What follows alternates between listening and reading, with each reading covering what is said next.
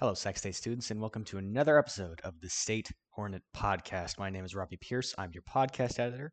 I'm joined here today by my editor-in-chief, Max Connor, and our managing editor, Maddie Beck, and we are here to recap this week in campus events. Maddie, did you want to start with the latest COVID numbers?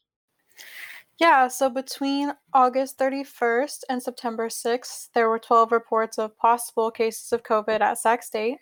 Out of those 12, 3 were positive cases, and out of those 3, none of the students were on campus. And then, so I think the biggest thing that we got to talk about this episode is that spring 2021 is officially going to be mostly virtual, just like fall 2020. So the announcement came Thursday, September 10th, from a press release from Public Affairs Coordinator Christiane Salvador. And CSU Chancellor Timothy White has a much longer statement breaking down all the different reasons that they made this decision. Max, did you want to name a pretty big one that we found out recently? Sure. So in Timothy White's statement, he gives a lot of the standard reasons of time for planning for students and faculty and training, but there's a piece in here which is that the Western Association of Schools and Colleges, which is the body that actually gives the accreditation for classes for the CSU campuses, they have to approve of every class that's going to be delivered virtually.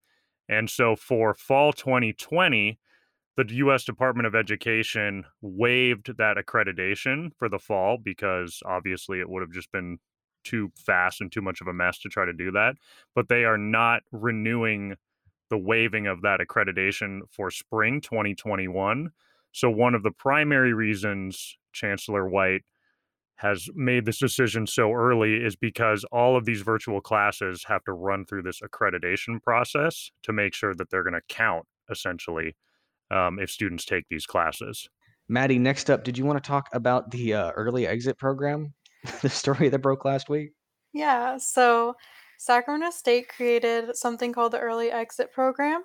It's a program that allows eligible employees to receive payment of approximately 6 months of their salary. So employees can receive between $25,000 and $70,000 to resign. President Nelson said that the reasoning for this was to avoid layoffs and furloughs that could result from the budget crisis caused by COVID-19. The deadline for teachers to apply for this program is October 3rd, and they will stop accepting applications if they reach a certain capacity of them. And then speeding along to our next item, Max, did you want to talk about the First Generation Center that opened recently? Yeah, so on September 8th, Tuesday, a new center on campus called the Sacramento State Center for First Generation Student Initiatives hosted their virtual launch. And so this center is designed for students and faculty and staff who identify as first generation college students, to sort of build networks and be able to have a place where they can share their experiences as well as tap into resources and workshops that include things from money management, time management, even mental health, and help doing their taxes. So it's a new center for these first generation students to find a community on campus and to get extra resources and information that they may need. All right, and then finally, to cap off this episode, just a really quick update. The Sacramento State women's soccer team had a donation drive. And on August 27th, they donated clothes, shoes, and about $200 worth of toiletries to people affected by this summer's California fires. All right, so, until next episode of the podcast, pandemic is still going.